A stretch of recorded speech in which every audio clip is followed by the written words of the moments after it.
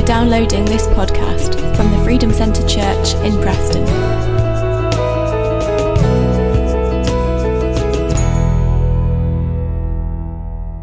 Amen. Please take your seats. It's great to see you all.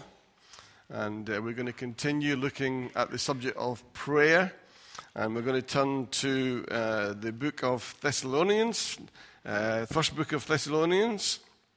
And we're going to read from chapter 5. Chapter 5. Should be on the screen, coming up. Yep. And we're going to read from verse 12. I would like to have read the whole chapter, but we'll just read from verse 12 through to verse 22. And we urge you, brethren, to... No, it's not just the brothers, it's the sisters as well. It's the church. And we urge you, brethren, to recognize those who labor among you and are over you in the Lord and admonish you, and to esteem them very highly in love for their work's sake. Be at peace among yourselves, Paul writes. Now we exhort you, brethren, warn those who are unruly, comfort the faint-hearted, uphold the weak, be patient with all. See that no one renders evil for evil to anyone, but always pursue what is good both for yourselves and for all. Verse 16, rejoice always. Verse 17, pray without ceasing. Verse 18, in everything give thanks, for this is the will of God in Christ Jesus for you. Verse 19, do not quench the spirit. Do not despise prophecies. Test all things. Hold fast what is good.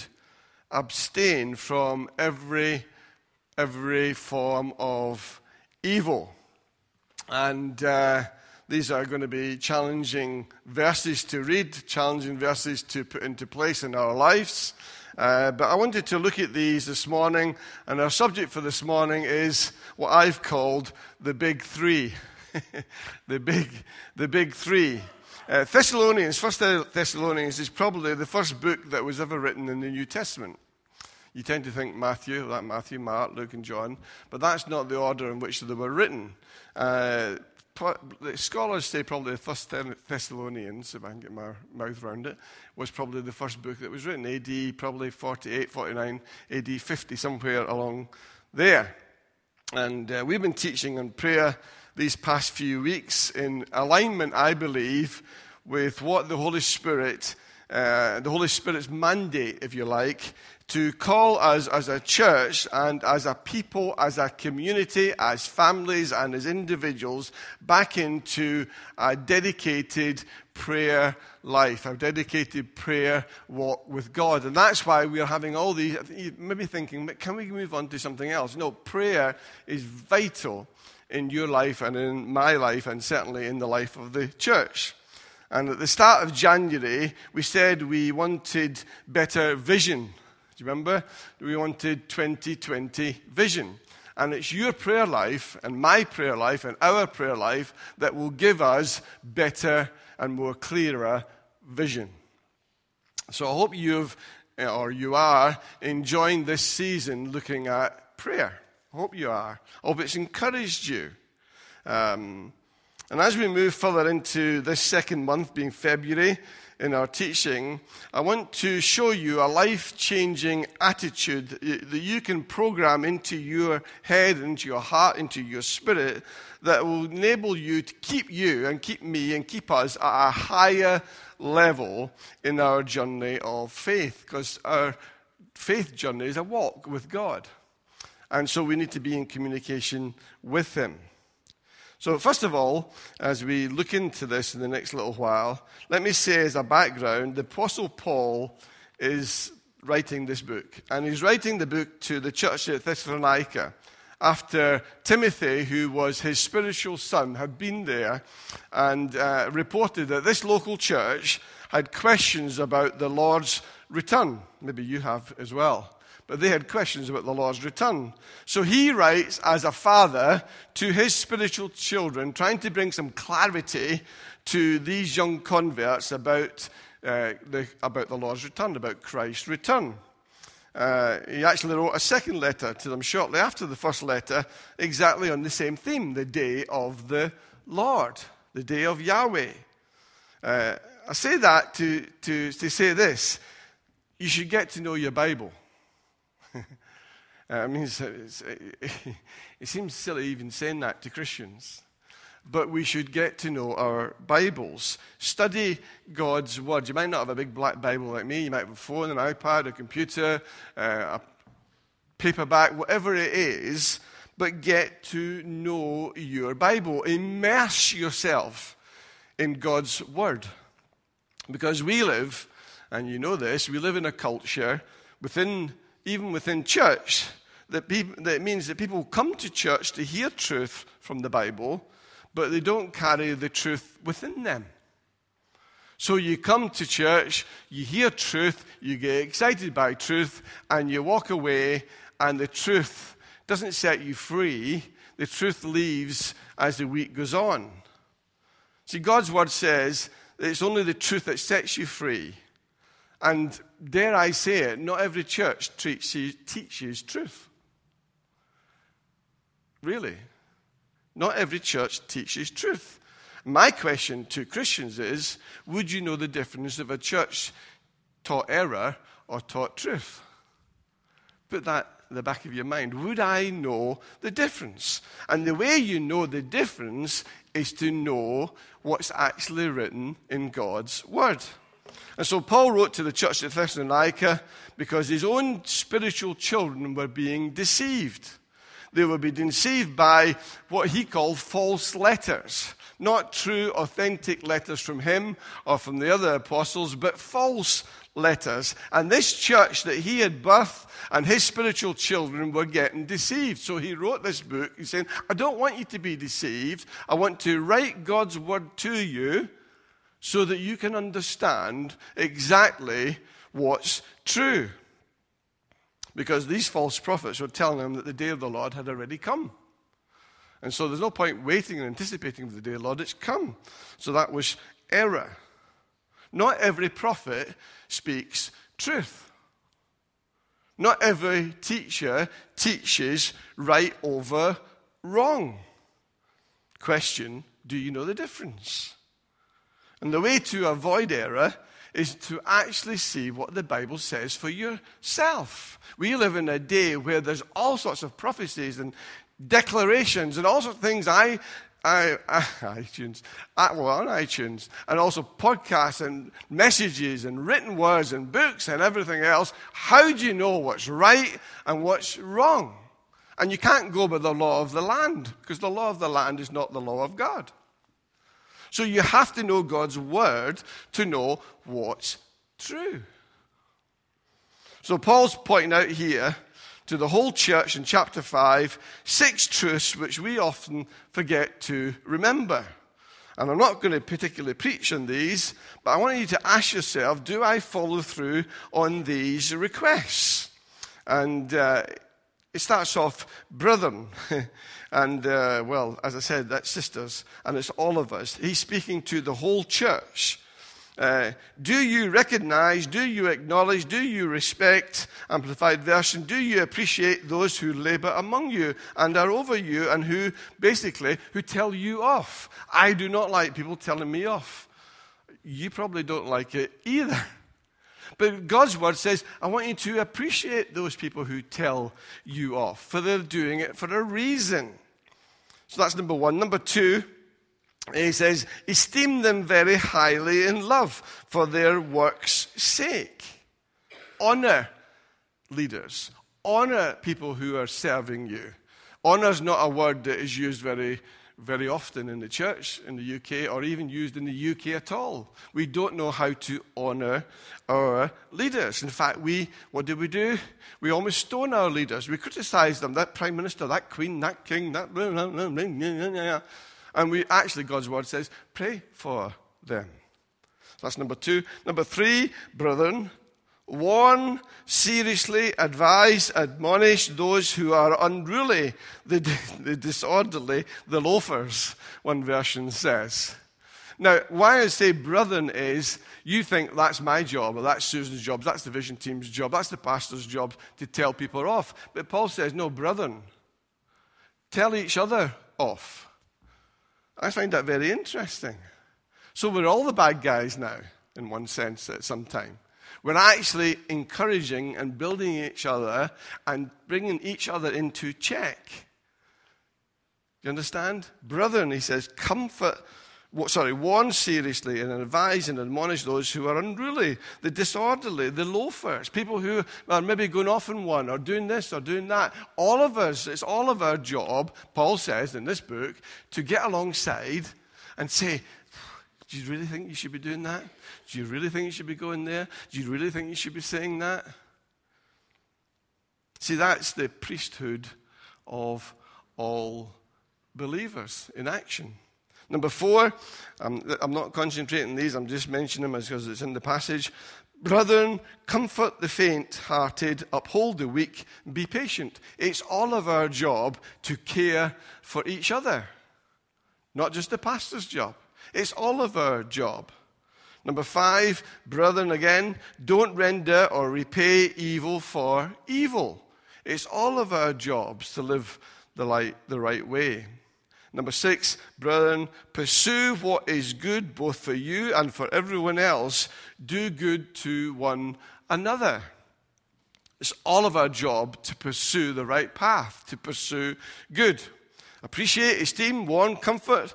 Don't repay evil. Pursue good. It's all of our jobs to be doing these things, not just for pastors. Now, I say that, and now we'll get on to what I call the big 3, because it's the big 3 that will set you free.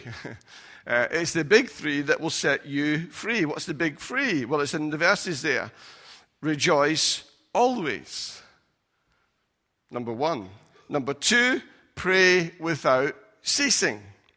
Number 3, in everything give thanks. And if you think all those 3 seem impossible, all those 3 are subhuman, inhuman, out of this world, and I totally and utterly agree with you, because we are not of the kingdom, the United Kingdom. We are of another kingdom. We are of the kingdom of God. And so the kingdom of God is totally, virtually opposite from what you live in, or what you think you live in. And you are part of the kingdom of God. And when you walk into a room, the kingdom of God walks into that room with you. So you might think that's impossible, but it's not impossible, because you're part of another kingdom. So we should rejoice always. We should pray without ceasing. We should in everything give thanks. So I want to unpack that a little bit and see what that actually says, what that actually means, and how we can put it into operation in our lives. So verse 16, our first one, rejoice always. Be happy in your faith. Don't look to your circumstances. You hear people say, don't you, I'll be happy when I get the new house, or I get married, or I'll be happy when we get children, or I'll be happy when I get that promotion, I'll be happy when we have the holiday, I'll be happy when even if I have a foreign holiday, then I'll be really happy. I'll be happy when that money comes in, when that inheritance comes. I'll be happy when I get healed. If I can just get healed, and I'll be happy. I'll be happy when I get rid of them. I'll be happy when I get them. It's always tomorrow, isn't it? I'll be happy when. You see, the time to rejoice, the time to be happy, the time to be joyful is now. Not later today, now. Be happy now. Because it's today that God loves you. That's a reason to be happy. It's today that Jesus declares he's your brother. Today the Holy Spirit dwells within you. Not one day, but today. This very minute. So rejoice always. And you say, well, hang on a minute, Jack. You mean always? Does Paul actually mean always in every circumstance? I say yes. I say yes. Even if you can't pray, rejoice. Let the Holy Spirit pray through you. Even as your tears are falling, position yourself upwards. You might not be saying anything, but your body's poised towards heaven rather than downwards towards hell. What happens when you rejoice in the most difficult and painful circumstance is that you show to your God and to your Father and to anyone else for that matter, that you're not just following Jesus because it's a nice way of life, because you're going to get eternal life, because there's some gifts and some blessings that he's going to give you, that you're following him uphill and down dale because you love him. Because you love him. That's why we rejoice always, and we show him by rejoicing always, God, Lord, you come ahead of every trial, every tribulation, every problem, every situation. That's why when you get married, you remember the vicar stood in front of you, the pastor, the bishop, or whoever it was. You promise for better, for worse, for richer, for poorer, sickness and health, to love and to cherish. But when the tough times come, and the sickness comes, or whatever comes, your love for your partner is proved through that situation, through that trial. Whether you're poor or sick or it's worse. And as it is in a physical marriage, even more so it is in a spiritual marriage. We rejoice always, even when we don't understand what God's doing, even when we're hurt by what we feel God is doing, even when we're struggling. That's when we decide how much we love him and how much we're going to honor him. We are the bride of Christ. This is a marriage. That's how you persevere. We rejoice. You think of the African slaves.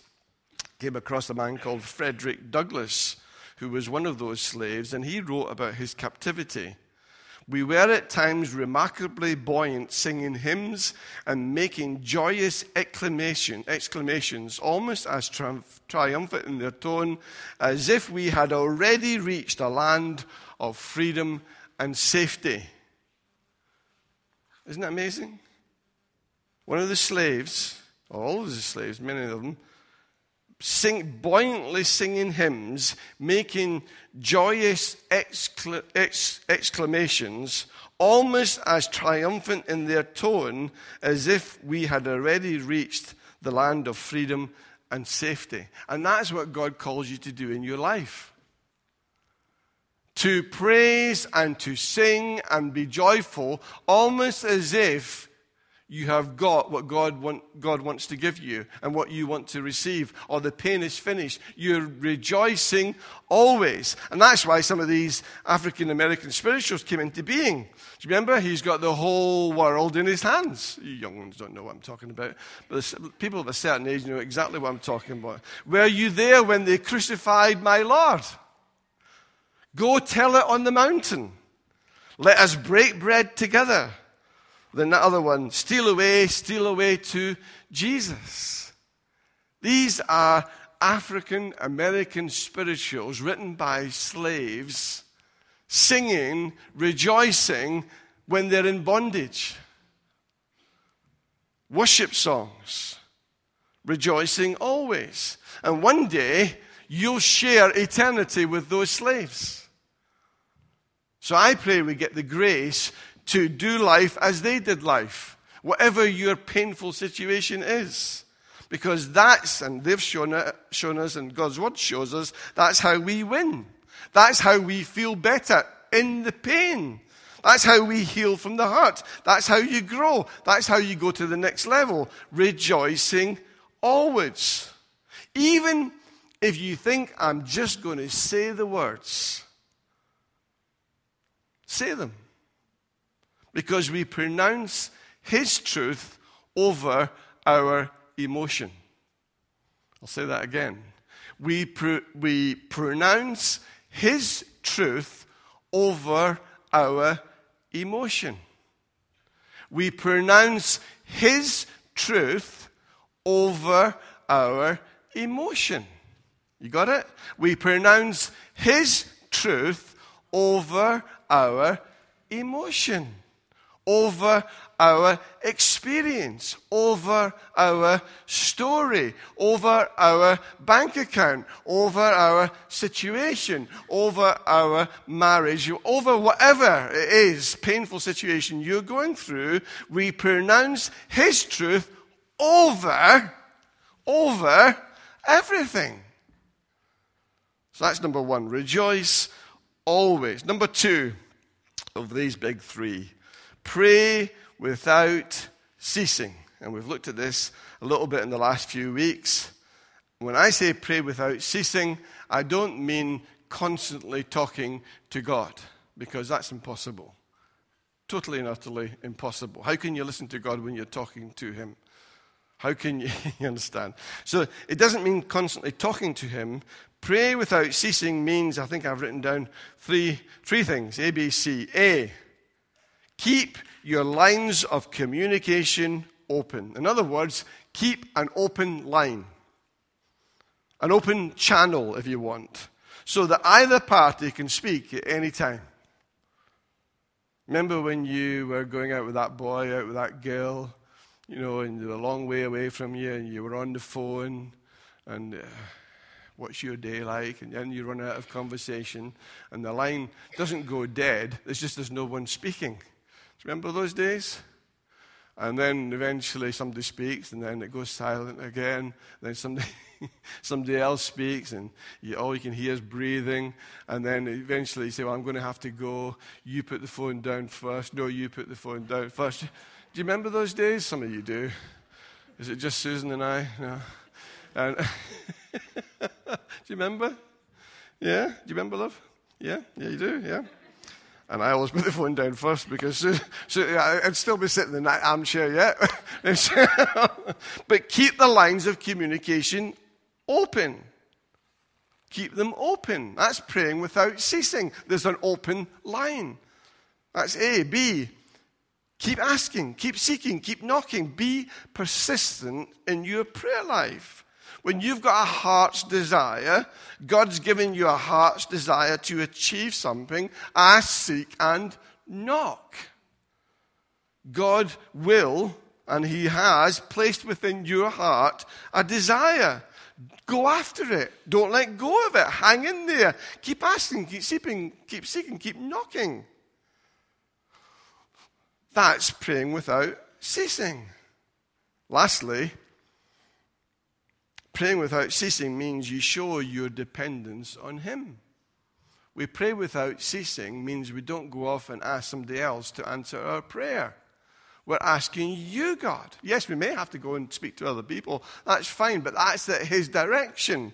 We show our dependence on him. If this is going to get done, Lord, you're going to have to do it. Nobody else can do it. Doctor can't do it. Surgeon can't do it. You're going to have to do it. He may use the doctor. He may use the surgeon. That's obvious. But God, I am showing my dependence on you. And often when we pray, we pray and then we have a backup plan. Well, if God doesn't do it, I can visit him. I can see them. I'll talk to them. I'll take this. I'll do that. But we show our dependence on him. That's faith. F-A-I-T-H. Forsaking all, I trust him. Praying without ceasing. We literally don't have anyone else to go to. At some point in your life and in my life, everything I have, everything you have, everything, and I mean everything. I don't just mean your teeth or your hair. Everything will fall away. Everything. Everything.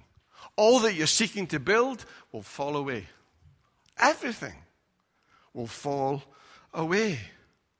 So before that happens, offer up to God your life. Lord, I give you my life today. Lord, everything, we sang it, didn't we? Everything I have is yours today. We sing that, but if I come asking for something, you say, oh, hang on a minute, that's mine. Can I just? No. Well, the Lord's told me to tell you. I told you the story one time. My brother-in-law, who's no longer with us, God told him to go and ask my brother, his brother-in-law, for his car. And felt led by the Lord to go and ask for it. And if you knew Ray, as I do, and if you knew my brother, I'll not name him, if you knew my brother, you would know there's just no way. So he went and he asked for it, you see, and was met with the response, I'll pray about it. But praise God, he did pray about it, and God showed him, yeah, I want you to give him your car. Everything I have is yours.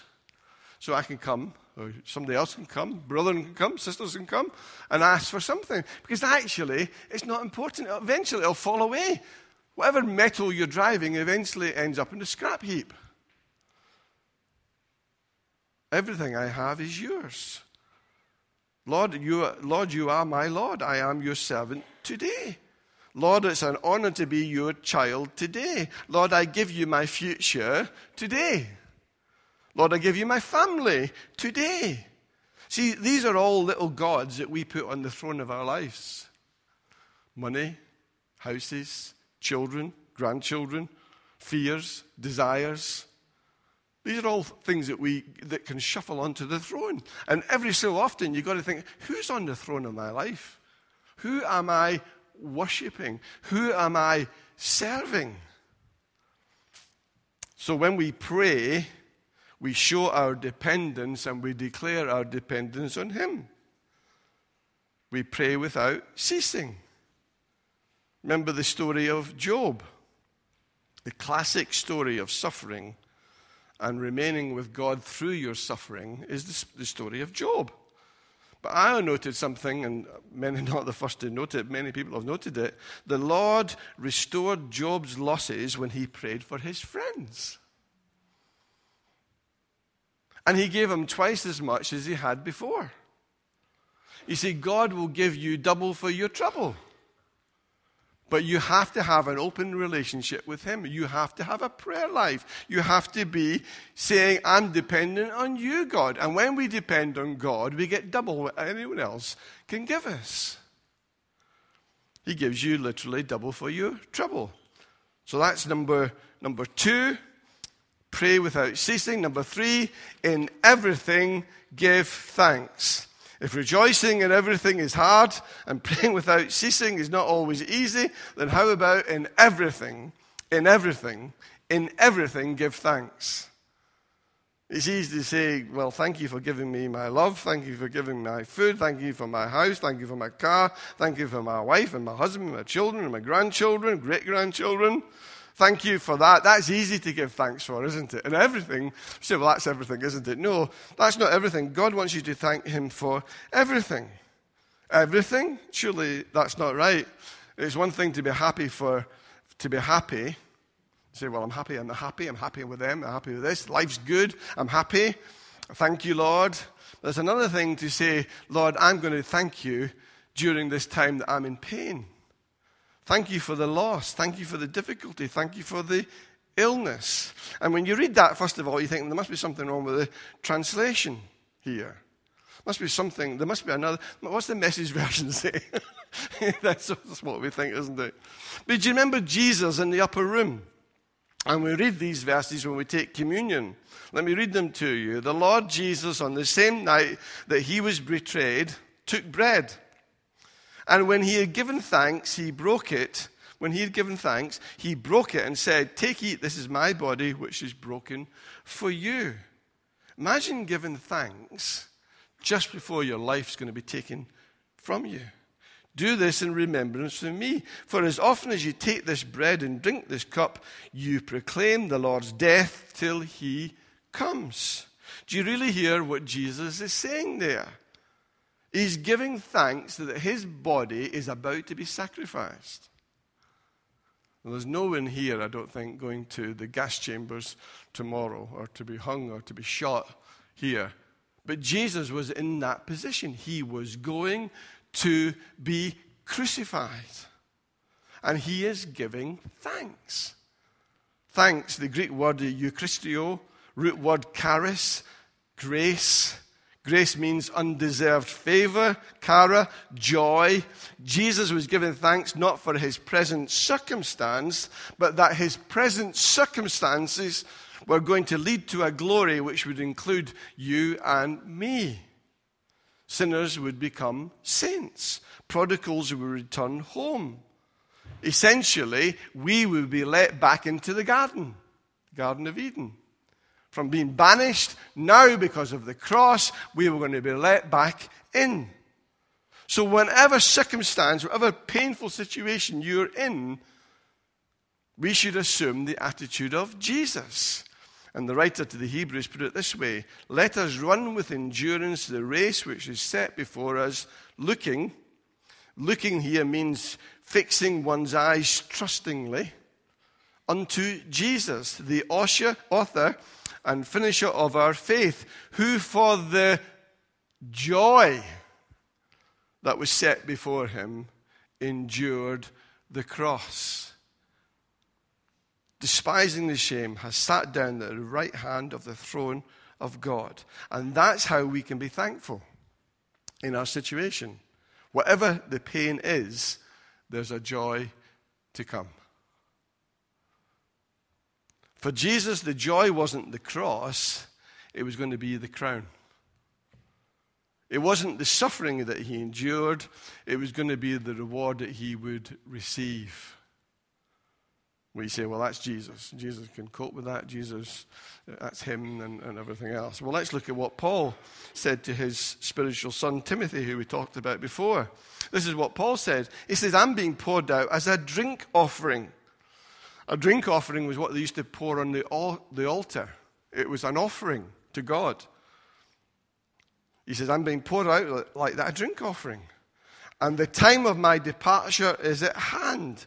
He says, I've fought the good fight, I've finished the race, I have kept the faith. Finally, there's laid up for me the crown of righteousness, which the Lord, the righteous judge, will give to me on that day. And not only to me, but also to all who have loved his appearing. Paul's saying what? Paul's saying, I'm thankful for this situation. I'm thankful that I'm under arrest. I'm thankful that I'm in jail. I'm thankful because there's a joy coming.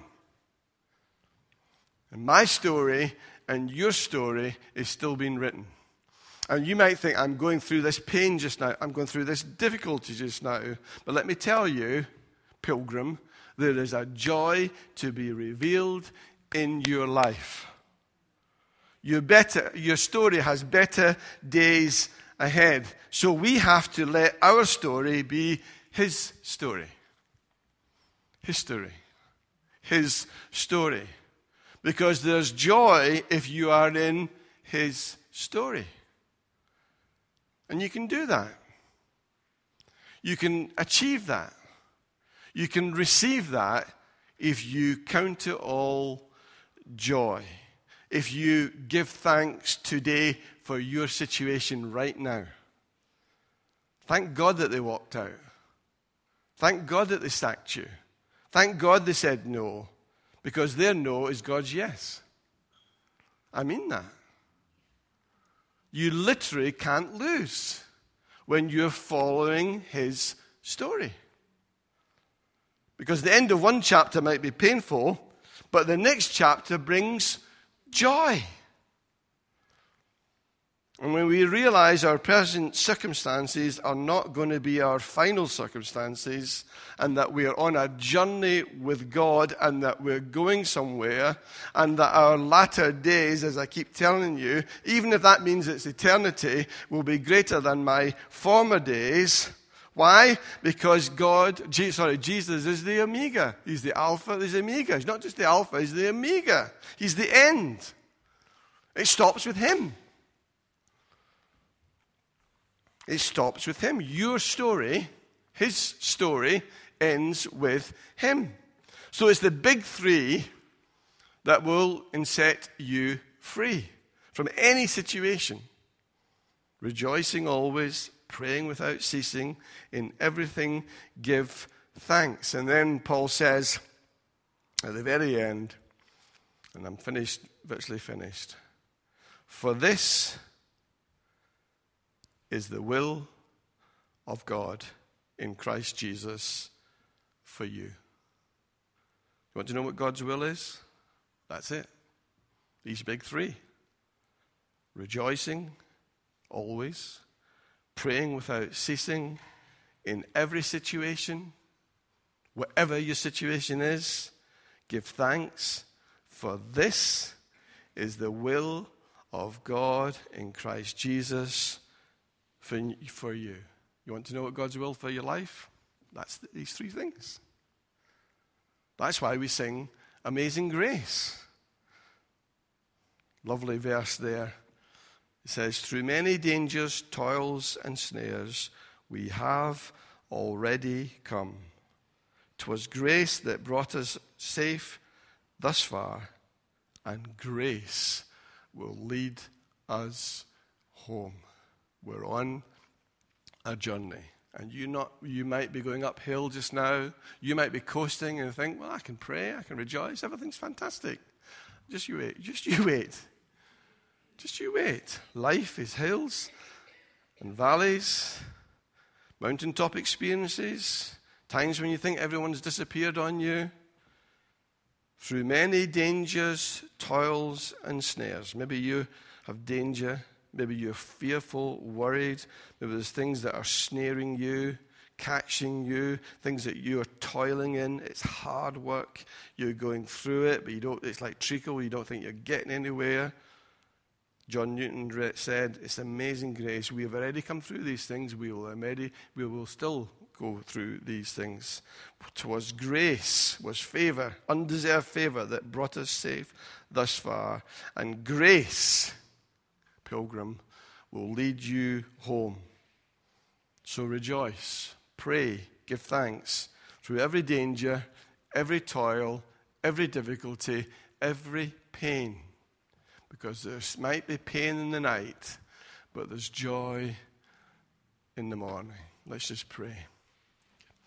Father, we thank you for your word to us this morning. I thank you, Lord, that your word brings life. I pray, Lord, as I said at the beginning, that we would take your word and we would study it, we would read it, we would pray it into being, we would declare it, we would recognize it, we would honor it, we would give thanks for it, we would rejoice over it, and that, Father, that you would use your word to enrich our life in a way that no other book can. Help us to beware of false teaching and false prophets, people who have an agenda. Help us to stick to your word. Thank you that you are the way, you are the truth, and you are the life. We honor you this morning as our King of Kings and as Lord of Lords. We put you in first place. Father, some of these things and difficulties and problems have taken our focus, and in the throne room of our life, you've been bumped off, and these situations and these pains and these problems and these visions and these situations have taken first place. It's the last thing we think of at night. It's the first thing we think of in the morning. Father, forgive us. Help us to put you back in first place. Only you have the words of life. Lord, I speak life into death situations this morning. I speak your word. I pray by your Holy Spirit, you bring healing into situations and into bodies. Wipe away our tears, Lord. Bring healing. Take away fear and release faith. Thank you that you've promised to never leave us or forsake us. And that means in the difficulty. That means in the pain. That means in the problem. You'll never leave us. You'll never forsake us. You'll never walk away. Others may walk away. Others may find it too difficult. Others may not want to love us. But Father, you're the Alpha, you are the Omega. You're the first and you're the last. You're the beginning and you're the end. You're there in the beginning and you'll be there at the end. And so, Lord, just in the quietness, Lord, we offer up our pain. We offer up our problems. We offer up our situations. We offer up our vision. We offer up our aims, our goals. We offer them to you. And Father, we ask you that you would give us the grace to seek first the kingdom. Because you've promised us, Lord, as we seek first the King and his kingdom, all these other things are going to be added. They're going to be taken care of. So we seek first the King. We give you first place. We honor you above everything, even above our children and our marriage, our family, our job, our career, our studies. We honor you first. First. You're in first place, Lord. It's only you can give us the grace to love in these situations, grace to pray in these situations, the grace to rejoice in these situations, the grace to give thanks in these situations. There's only you can do it, Lord. Give us that grace. Surgically put it into our hearts and our spirits right now. Do a deep work, Lord. Many painful situations represented here. Aspirations and difficulties, problems. It's all here, Lord. Only you have the answers. So we offer them up to you and tell you there may be pain now, but we thank you that you're going to give us joy in the morning. In Jesus' name. All God's people said, amen.